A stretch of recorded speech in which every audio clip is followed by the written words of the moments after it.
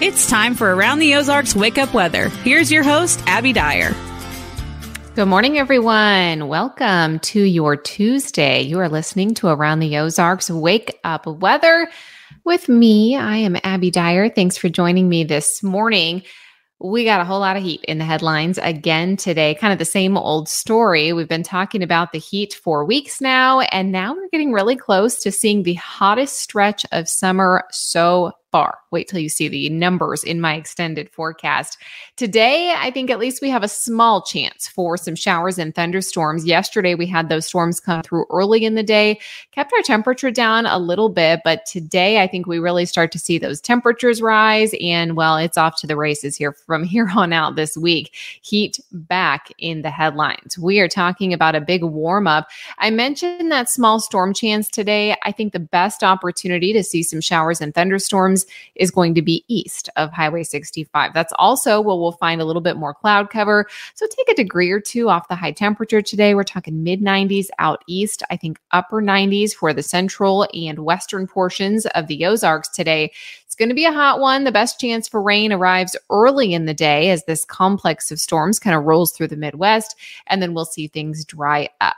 Then the ridge of high pressure, that big summertime bubble of hot air, takes over, and I don't see much end in sight this time around. We've kind of been on this pattern for the last several weeks where we get this big ridge of high pressure to build in.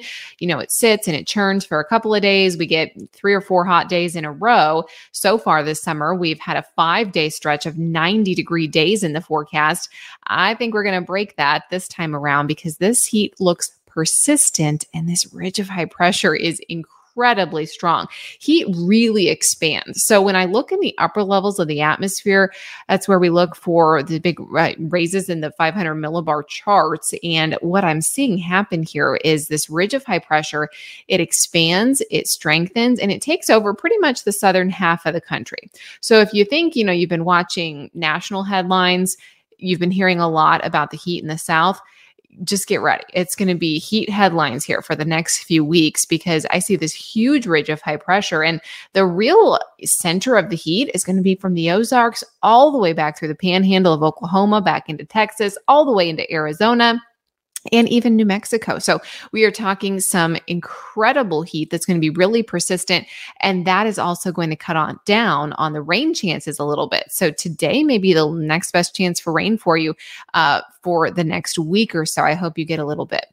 As I look at the extended charts, I told you this ridge is going to be persistent. Well, just one example, the global model, when I look out really far on that 7-day forecast, it has multiple days, perhaps more than a week above 100 degrees. Now, I'm not saying that's going to happen here in the Ozarks exactly, but I think we're going to have some triple-digit days here in terms of actual temperature, not just heat index, and it's just not going to back off. So we're going to bounce around between upper 90s, low triple digits, probably starting this week as early as Thursday, lasting all the way through the first week of August. I really don't see this big ridge breaking down until about August 7th, August 8th. We start to see a pattern change. The ridge will retreat at that point, but it's going to be a brutal stretch of hot weather here today, kind of leading in to that.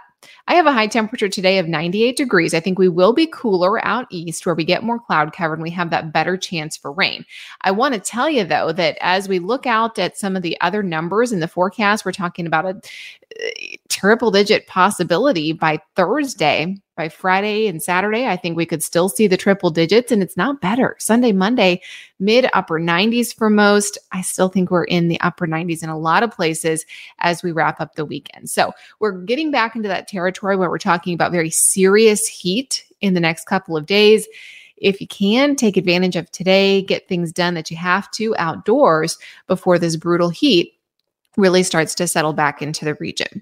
All right, I want to show you that brain twister question for the day. This one has to do with acceptance rates. Which big box store has a lower acceptance rate than Harvard? Do you think it is A, Target, B, Walmart, C, Costco, or D, Whole Foods? Those were the choices. I saw many of you taking a guess over on the Around the Ozarks Facebook page, and a lot of you are correct. Now, we don't have one in the Ozarks, at least that I'm aware of.